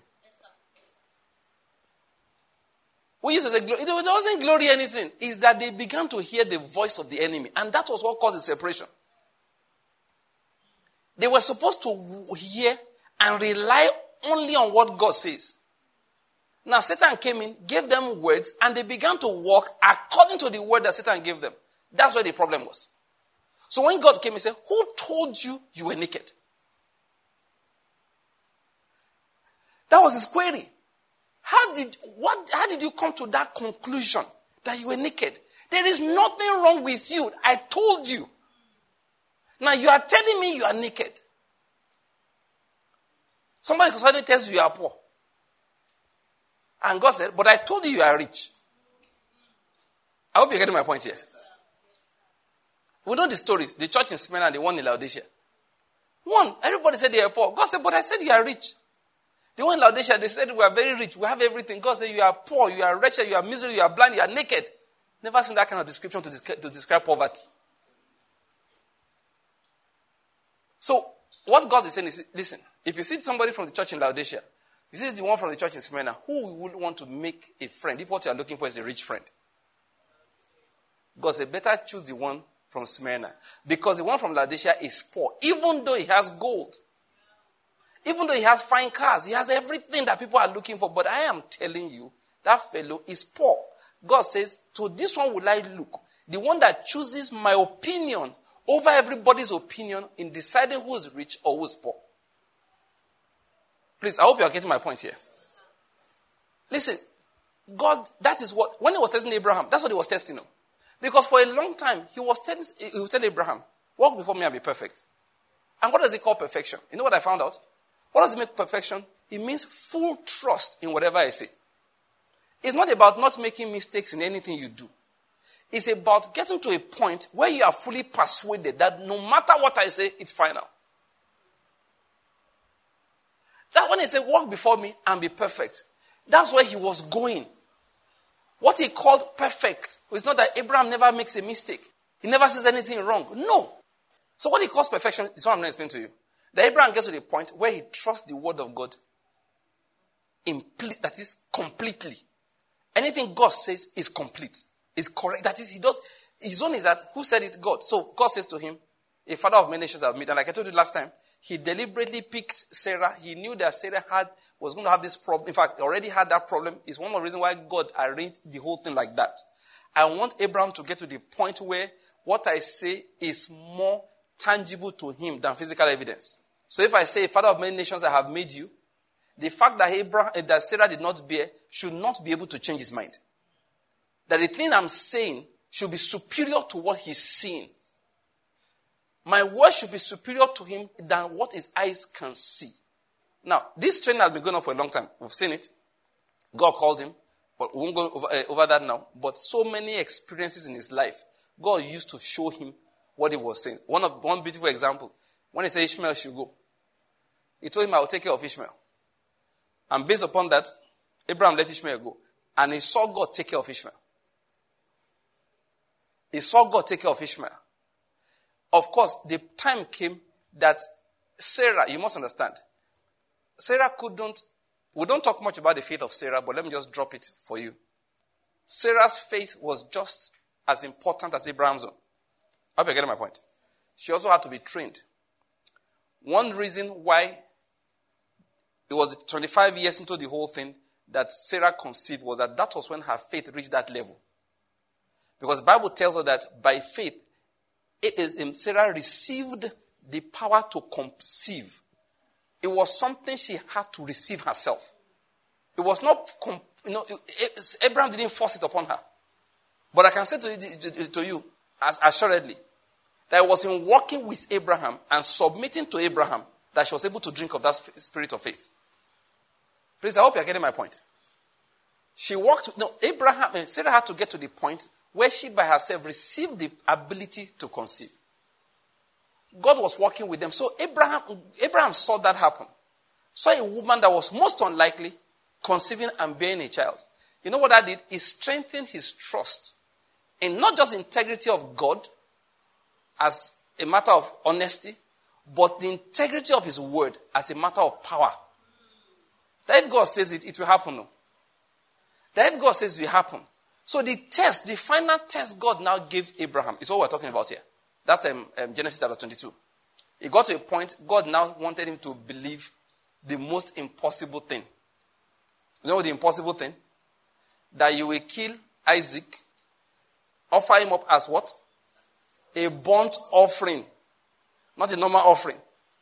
And then from his ashes, the word of God will still come to pass. That said, in Isaac will your seed be.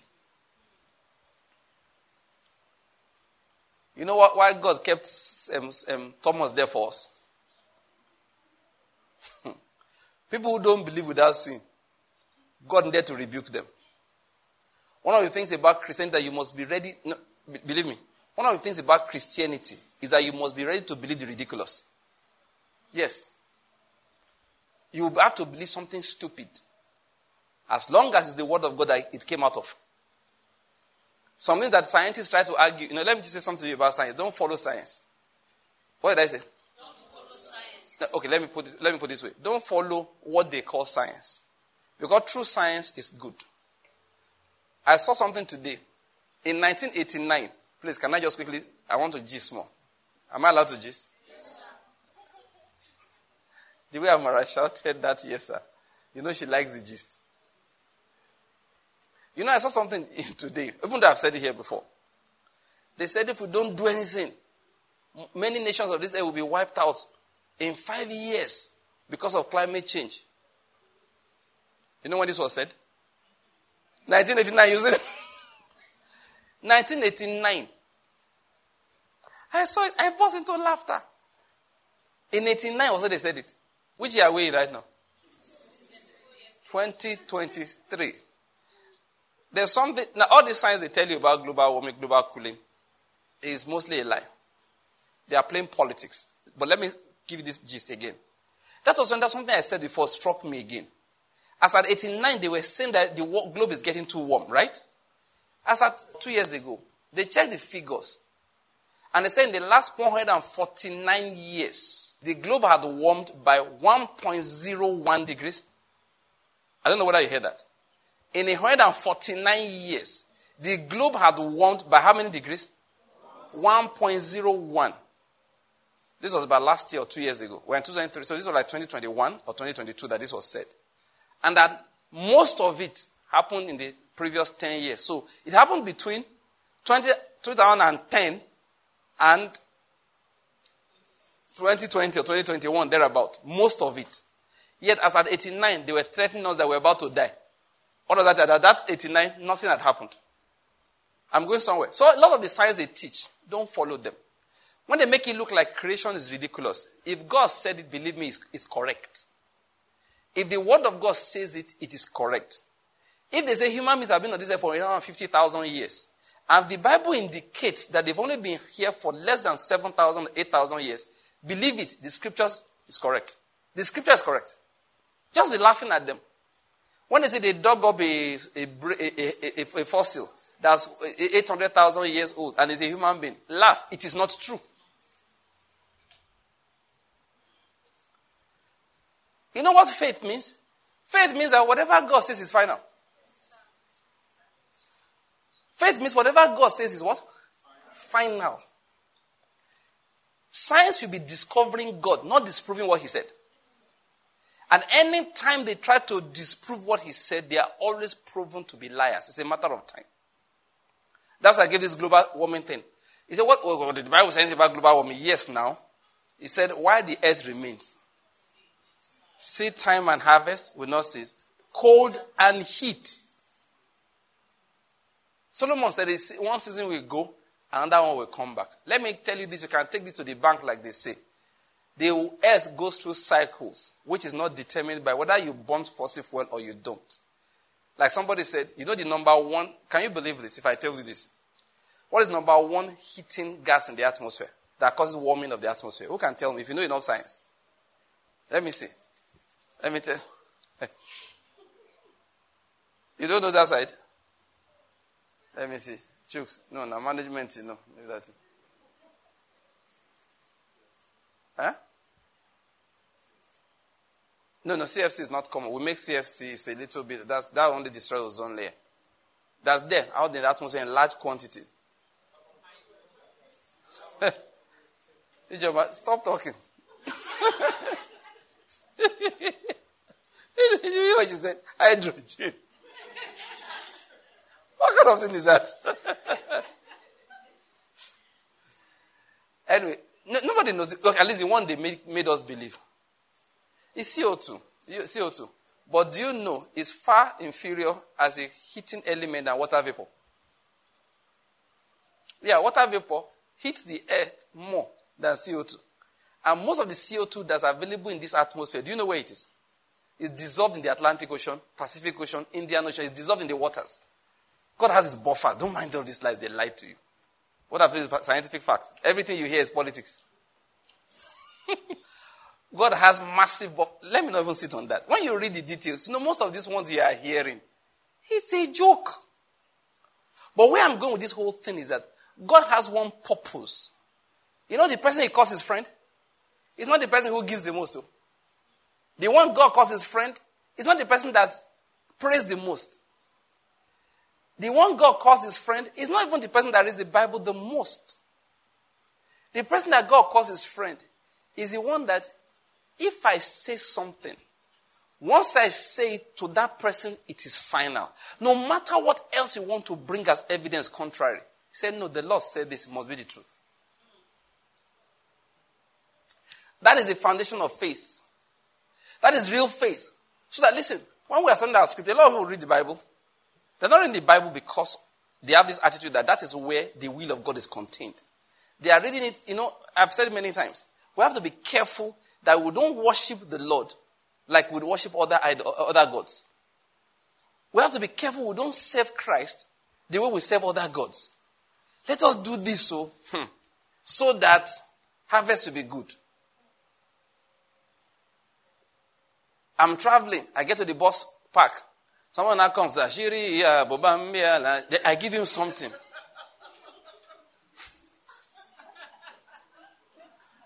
Why? A lot of people are giving. They are not giving. They are afraid of that journey. And the smart ones will pray for your journey. You have to key into the protection with an offering. You want to know the truth? That offering is not protecting you at all. In fact, you are more likely to have problems if you are a child of God. God is angry with you. That what is wrong with your head? So you are giving to a beggar because you don't want to have accident on the road. He feels insulted. We have to be careful. We don't worship him like we worship other gods. Why do we read the Bible in the morning? So that the day will be good. You have to have your quiet time. So quiet time must go. Otherwise, when you get to work will not be good. So we do quiet time so that work for that day will be good. Again, as nice as it might sound, is pure idolatry. You want to know why Christians read their scriptures? It's simple. They want to really know the mind of God. I hope you're getting my point. They want to know the mind of God. One of the things that happens if you have a good relationship, you and your wife, you and your husband, all right, is that after a long time, after you've been married for maybe 10, 15 years, if they tell you your wife says something, you look at it, it's not possible. You know that kind of attitude? It's not possible. No, she's not the one that said it. They want to...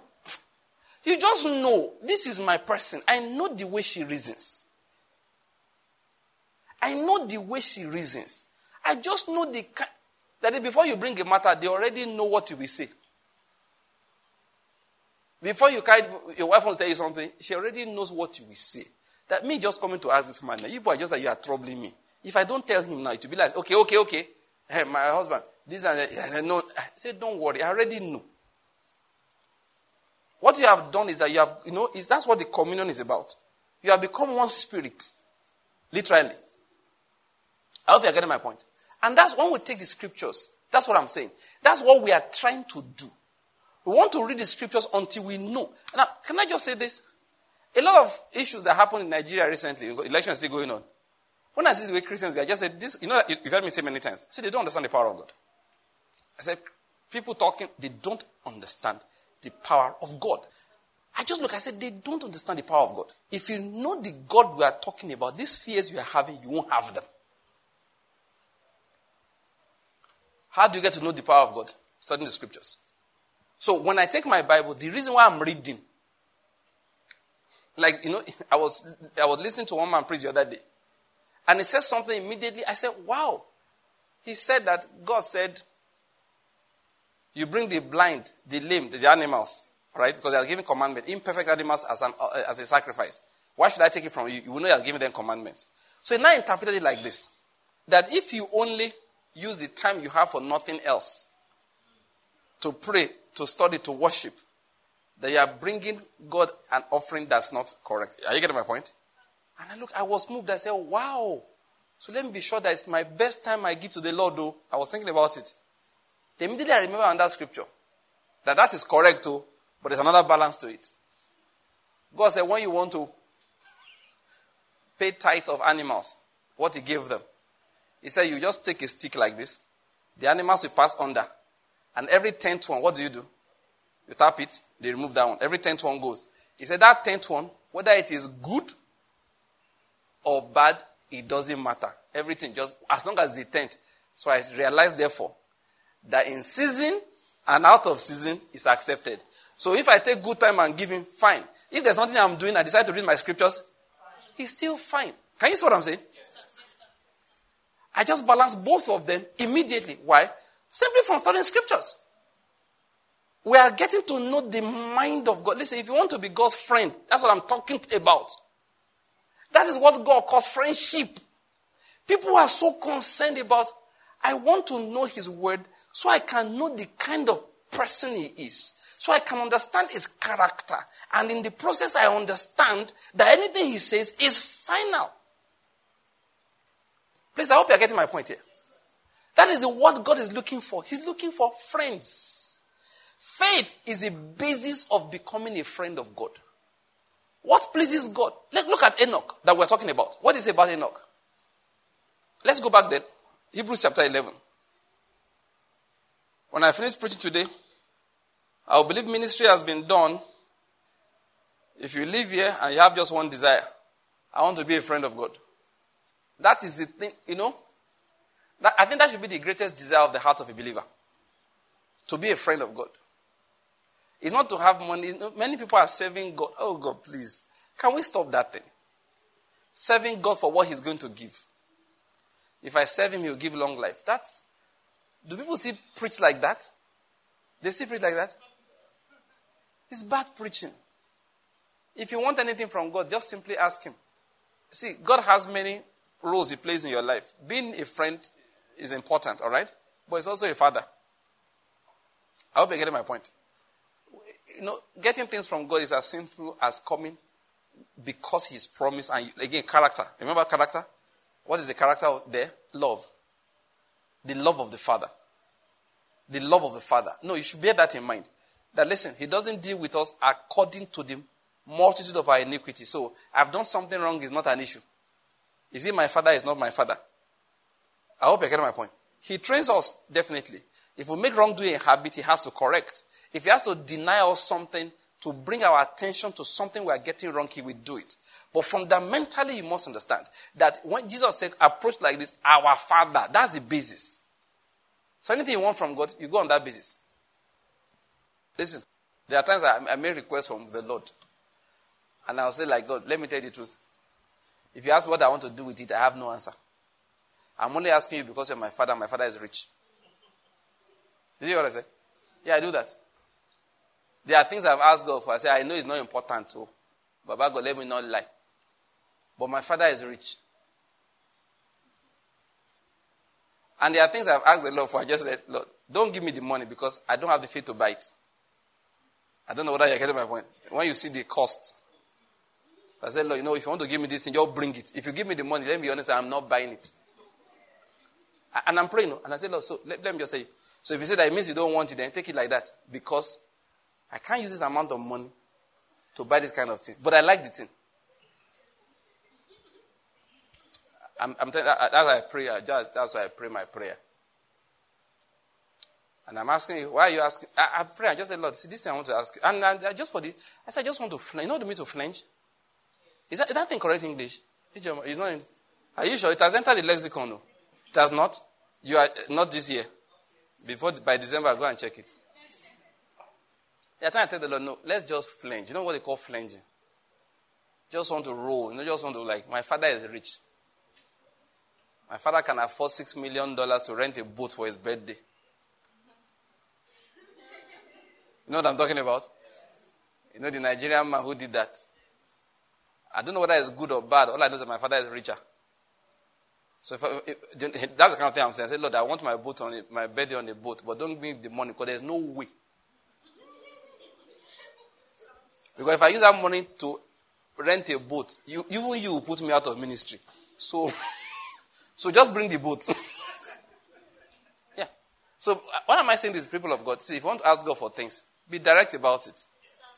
Be direct about it. Don't whine him. Say, Brethren, I want to ask God for something. Let's begin to praise God now. This is the day that the Lord has made. Why do we always do our leg like this anyway?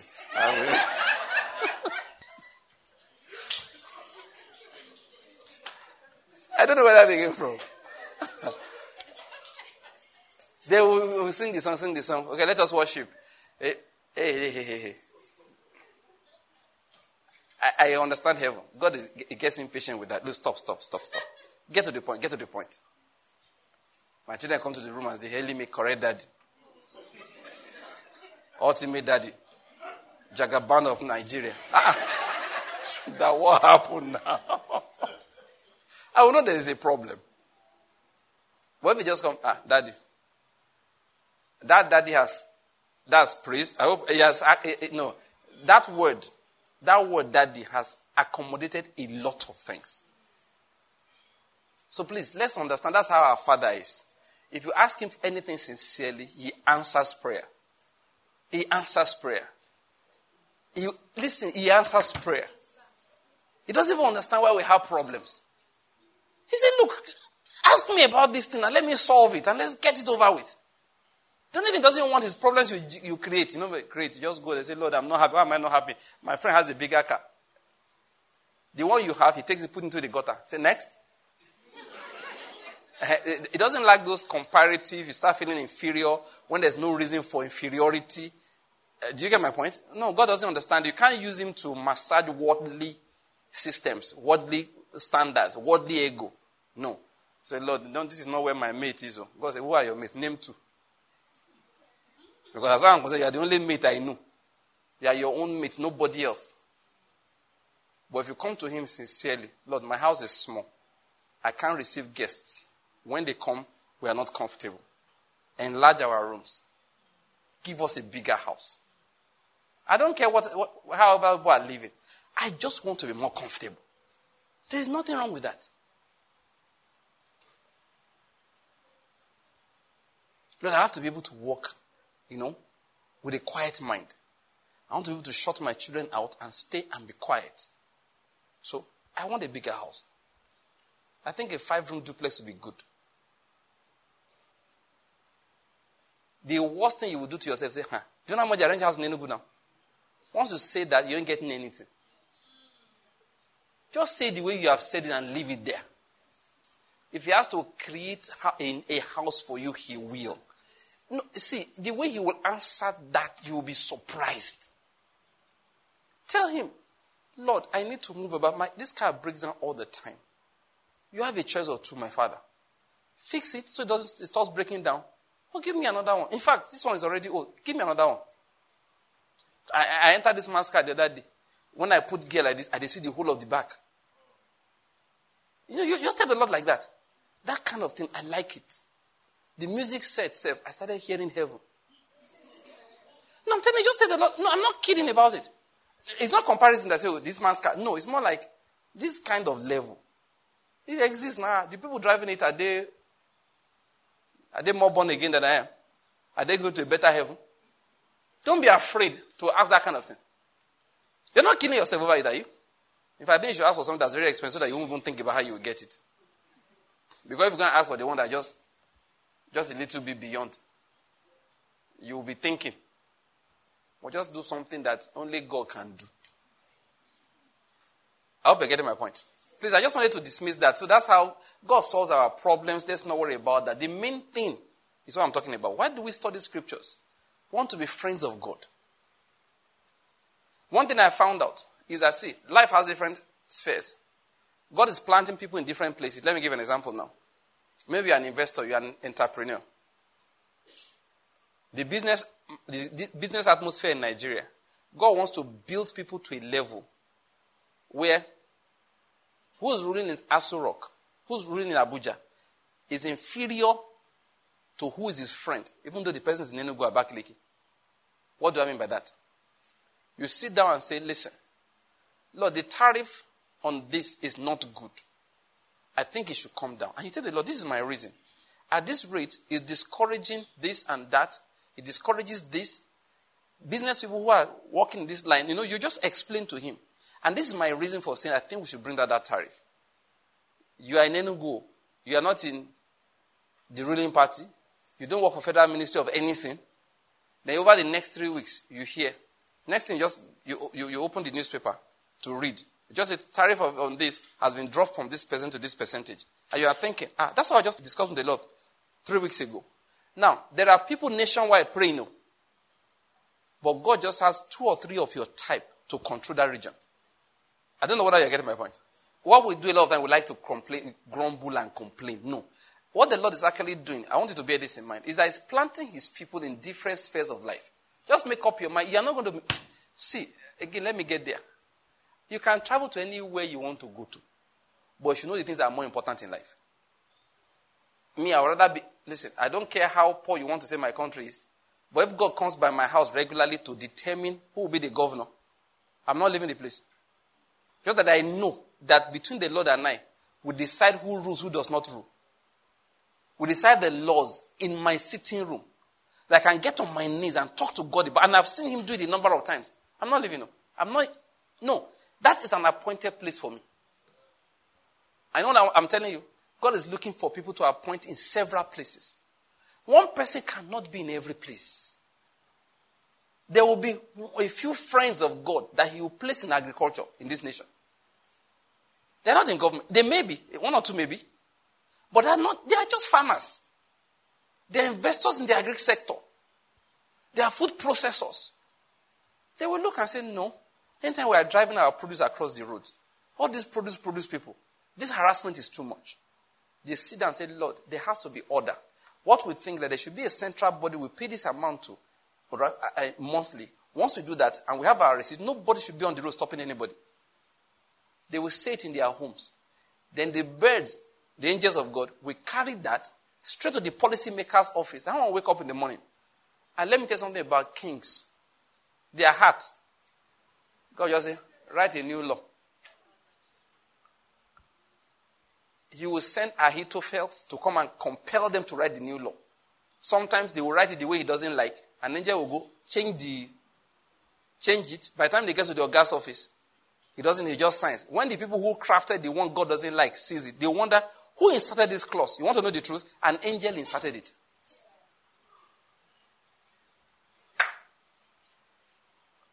We complain all the time about education in Nigeria because of the experience I've had in the last few years when I see how bad things have become. You know what the Lord is saying? And who's talking to me about it? Who am I having conversations with about it now? Everybody is complaining.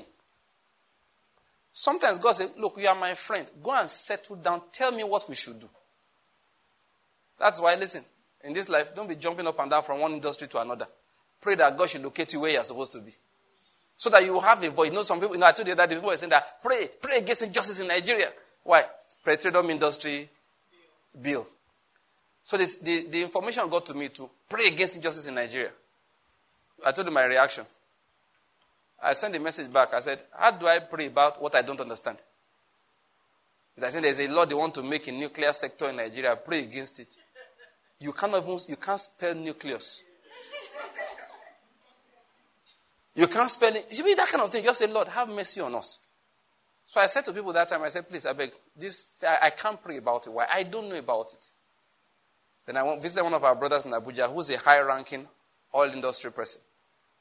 So I said, sir, I wanted to ask you this. They said we should pray about this thing, against this thing that it shouldn't hold, that is injustice. You know what he said? Those people, do they love this country? Yes. He said, those who say you should pray about this, are they Nigerians? Do they love this country? He said, I don't think so. I just said to him, thank you, because he understands the industry. Then he sat me down and went through it step by step. I said, they said this. He said, don't mind them. They don't understand. This is what this means. This is what this percentage is supposed to do. I said, what about this one? He said, nonsense. They don't understand. Again, please, I will get there. Please, I hope I'm blessing you this evening. And let me get back to this thing again. This is about the third time I'm saying it, or fourth time in recent times. Please, I beg you in the name of the Lord, don't walk around like an oppressed person. Don't walk around like a victim.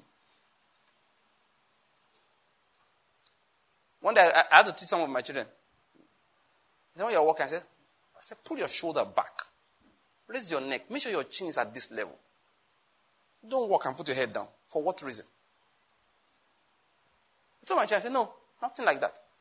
You're walking. I said, pull it back. No, they call it. I said, lie. It's not allowed. If you straighten your head, even dog will look at you twice before it barks. I'm not joking about it. In life, I've learned that thing. You're walking into a place, and I think when I was much younger, I was the opposite. I was a bit timid for certain reasons. I learned in life, say no. So now, the way I behave now, and it's not just now, it's been like that for years, it borders on arrogance. And you know what I found out? There's nothing really biting anybody anyway. I remember one guy got to one checkpoint. Soldier said, you can't stop here. I said, bros, I beg. No vex, I know. But as things, my motto, wahala, I just talk to like a human being. No, everyone say, hey, no, soldier wahala, I don't want soldier wahala. I'm not fighting him. I don't have a gun. I'm not shooting him. When I approach, I wind down. He sees inside the car. But I'm not supposed to stop near his checkpoint. But I explained to him, look, my car has a problem. I need to stop here. Okay, Oga. That's what he'll tell you. I wasn't a threat to him. I've learned that in this life. I raise my shoulder everywhere I go. Everywhere. I do my own to a level that sometimes they let me know if I do it. I went to a bank in the US once. I was waiting outside. I said, can somebody tell me why I'm waiting? Yeah. How can he say that to them? Please, can somebody explain to me why I'm waiting? Because I've been standing for about 5 minutes. I didn't understand. This is America. I'm not supposed to stand. I thought everything worked perfectly. It's a lie. After I stood for 5 minutes, I just said, please, can somebody explain to me why I'm still waiting? I will need to talk to somebody. One lady now answered me that, please, well, they are telling these other people that I have to wait for a while. And like, why not get here? It may not be my country, it doesn't matter. It's a bank and I have money. You don't know how much it is. It can be $100, it can be $1 million. You don't know which is which. I'm telling you. No, but God has helped me with that thing. Anywhere I go, I raise my shoulder. I raise it. Why am I saying so? That problem is still there in a lot of people, especially, when this election was going to happen, people say, the North will not agree. I said, why do you talk about the North as if it's a God I have to serve? I said, what is the North? Human beings like you and me? But when people say, you see the kind of overcome mentality. Is that English good? No, there's overcomer mentality. Then there's the overcome person mentality. I say, no, now. My attitude is that if God wants me, anybody will serve the will of God. Everybody will serve the will of God. Everybody will serve the will of God. Please, I'm begging people again. Don't ever have that I'm an oppressed. It's very common down south here. We're oppressed. Oppressed who? When they were saying pray against the petroleum industry bill, that was what they were telling us. The North wants to use to oppress the South. Yeah, that was the argument. See, let me tell you something. One of the worst things, Solomon calls people like that fools. One of the worst set of human beings who try to talk with are ignorant people. Their ignorance is painful. You look and say, God, so you're planning to bless this person too. They open their mouth. They have decided to kill us. You wonder, who is they? Who is us? What are they gaining from killing us? Like, let me give you the last. No, I'll get there. In fact, Elder John, let me finish my message now. I will have to say it. When coronavirus started, when COVID-19 started, one of the most annoying things I heard was that people said, some people have conspired to use COVID-19 to disrupt economic activity in the world. If you believe it, you're not normal. Now, I'm saying that one to you. Tell everybody, Pastor Banky said, If I believed that, I was abnormal. It also shows you are very ignorant. They will not show you a book and that this plan had been laid out before. They wear masks. This one, that. When they finished, I said, ignorance is a terrible thing. I said, this plan you are saying laid up is been laid down. Yes, it is true. The plan has been laid down before COVID-19 came. Do you know why?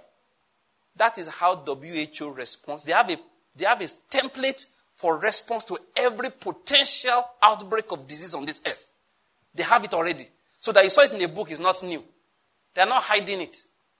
If you want the one they have for when smallpox breaks out, they have it. If Ebola was to spread all over the world, they already have it. They are planners. They have PhDs in planning for things that have not happened. And COVID-19 is not new. Spanish flu was worse. And they had experiences from Spanish flu. They already have templates. If these respiratory viruses, when they break out, this is how we will respond. It's not proof that somebody set it out for you. We ascribe to human beings things that only God can do. Honestly, when you see human beings, you say, hey, you don't know what human beings are capable of. I say, no, you don't know what God is capable of. Who is it that says a thing and it comes to pass when the Lord has not commanded it? Did God now not say? If he says it's biological weapon, God said, I made the scientists that made it. And I'm saying to you, no weapon that is fashioned against you shall prosper. And every mouth that rises against you in judgment, you will condemn. Then we stand there and be seen as if they are coming for us, they are coming for us. Christians are more afraid of the Antichrist than they are of Christ. Every technology is Antichrist. COVID-19, they are giving vaccine, they say Antichrist. You know the funny thing? Somebody say, honest, and they should be insulted. People are very stupid. Pfizer, that was making the vaccine, it makes Viagra for them. They all buy and swallow it. No, Pfizer is just looking like, if I want to control you, I don't need to make vaccine. I will put in the Viagra and give you free of charge. I will even make you pay for it. But all the men will keep quiet. The same Pfizer. They've been making medicines forever. It is now vaccine they don't want to use. Do you know how many of the injections you give to yourself and your children every year? What rubbish. Why do we just think as if our brain is hidden somewhere, at the back and we sit on it? It's very annoying. No, I personally find it annoying. I understand what Solomon talks about fools. Stop walking out like a victim. Look about Antichrist. I said, look, you say pastors talking. Said they have planned it. I said, do you have a God? Is he alive at all? Why are you so afraid of human beings? The new technologies, Antichrist. I say, so what happened to my Christ? Is he dead? He forgot to rise up from the dead? My Christ has more power than the Antichrist. And there is he that letteth, or there is he that hinders, and shall continue to hinder until it is taken out of the way. And for your information, the man of sin will not be manifested, the Bible says, until there's a great falling away first. It's a great apostasy that introduces the man of sin. You cannot pray against the man of sin. You can't. When his time comes, he will show. The only thing that can stop the man of sin, the Antichrist, is make sure there's no apostasy around you. As pastors, preach the truth. As long as our pulpits are releasing the truth of God into the atmosphere, the Antichrist is on suspension. Every new technology, I will look at it. If it blesses me, I will use it. One woman said, but you didn't take vaccine. I said, how many have I taken in your life?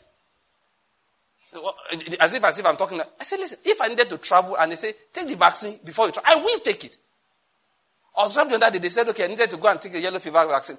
And in case you don't know, yellow fever vaccine is much more dangerous. I'm not trying to scare you. I know two doctors. One, I don't know them personally. One person between us. One, it killed. The other, paralyzed permanently.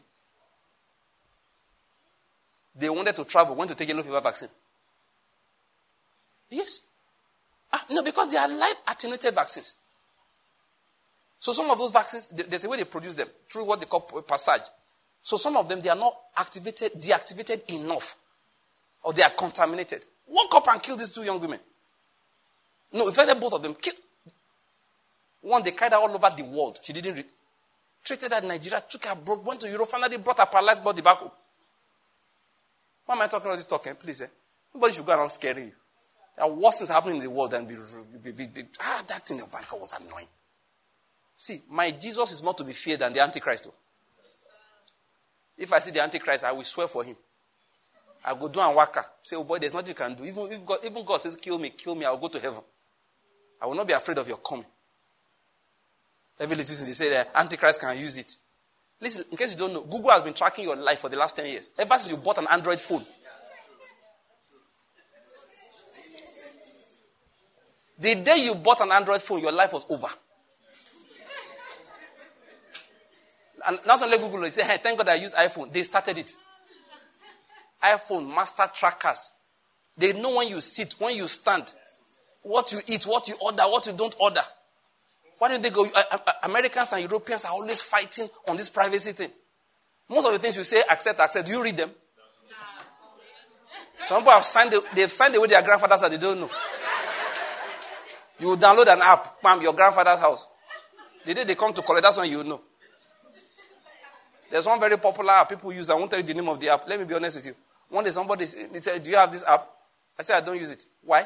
I downloaded it once because God gave me, I understand the bit of technology. So I just play. So one day I was checking. In a month, listen to me, in a month that I did not use the app, when I didn't launch it once, it consumed 300 MB of my data. I uninstalled it yesterday. That is, as soon as I found out, I started uninstalling it for the last 2 years. I was just uninstalling it. If you know the amount of spyware that you download from these Play stores every time, Google and Co are always trying to monitor them to see who's spying on you. So if you are waiting for Antichrist, Sergey Brin is an Antichrist. Larry Page. And you have been dining with the devil for a long time. Those of you who use iPhone, so don't worry. If you are going to go to hell, you're already in hell already. But don't worry, you're not going anywhere. Because your defender is strong. The one that watches over you is strong. There's one thing the Bible calls the glory of God. It calls him your rear guard. It said the glory of the Lord will be your rear reward. If you read King James. Modern translation will say it will be your rear guard. You know what it means? It's guarding where you don't know. Look, they've tried to hack your account. They keep on missing it. Why? You don't know. It's called the glory of the Lord will be your rear guard. Please bear it in mind. You are defended of the Lord. Don't be afraid. That's what I'm trying to say. Don't be afraid. Don't walk like a victim.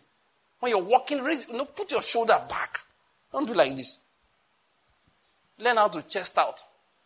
When you want to stand, turn the eyes, stand like this. Don't stand like this here. You're slouching all the time. You have the strength of God. God is on your side. Greater is he that is in you than he that is in the world. You are connected. You are defended. You are protected. God is with you for goodness sake. He is your father.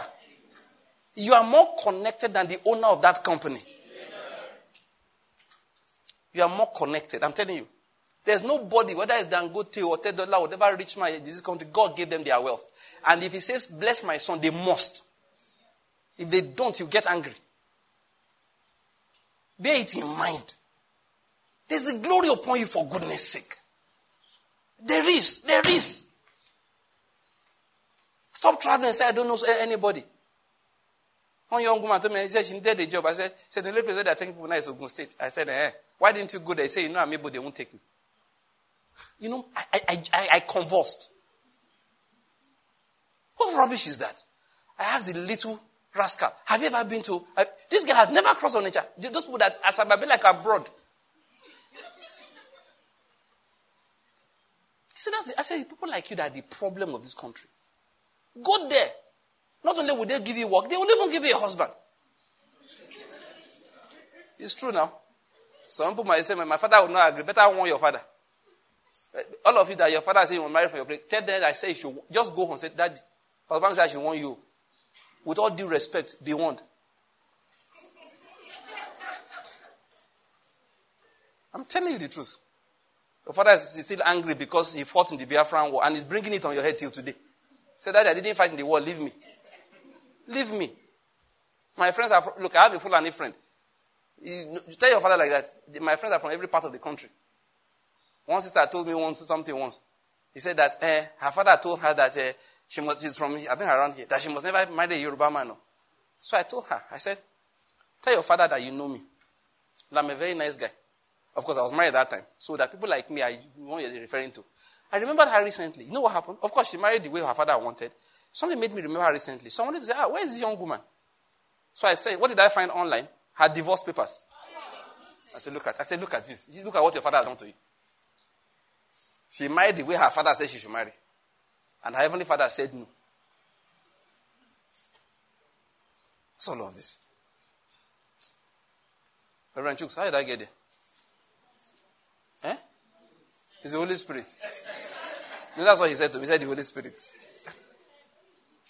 But let me finish I'm done with my message. I just wanted to finish connecting somewhere. Oh God. Friend of God, that's what we are. We want to be friends of God. Who's the friend of God? One who understands his character and who trusts his word as final. Who's that friend of God? One who understands his character and who trusts his word as final. We'll talk more about it. We haven't spoken enough. Anytime God wants to send something to you, he sends a word. You hold that word. Anything he says, if he says you are blessed, I don't care how sick you think you are. I don't care how poor you think you are. I don't care the curse that one ignorant prophet told you upon your family. Hold on to that word. You know what people don't understand? The word becomes flesh. I'll talk about that next time. What did I say? You know what that means? It will inactivate all the negative things. Bow your heads. Give the Lord thanks. We'll talk about it next time. The word becomes flesh. The word becomes flesh. Say, Lord, thank you. The word becomes flesh. Say, Lord, I thank you. Make me your friend. That's a prayer I should pray before we go. Say, Lord, make me your friend. Say, Lord, make me your friend. Make me your friend. That prayer is deep. Make me your friend. I want to be your friend. My desire, Lord, is to be your friend. Lord, come to my house and discuss issues. Raise me to that level. Raise me to that level. Raise me to that level. I want to be the friend of God. That's what faith does. It makes you the friend. The friend. The friend of God. Say to the Lord, that's my greatest desire. I want to be your friend.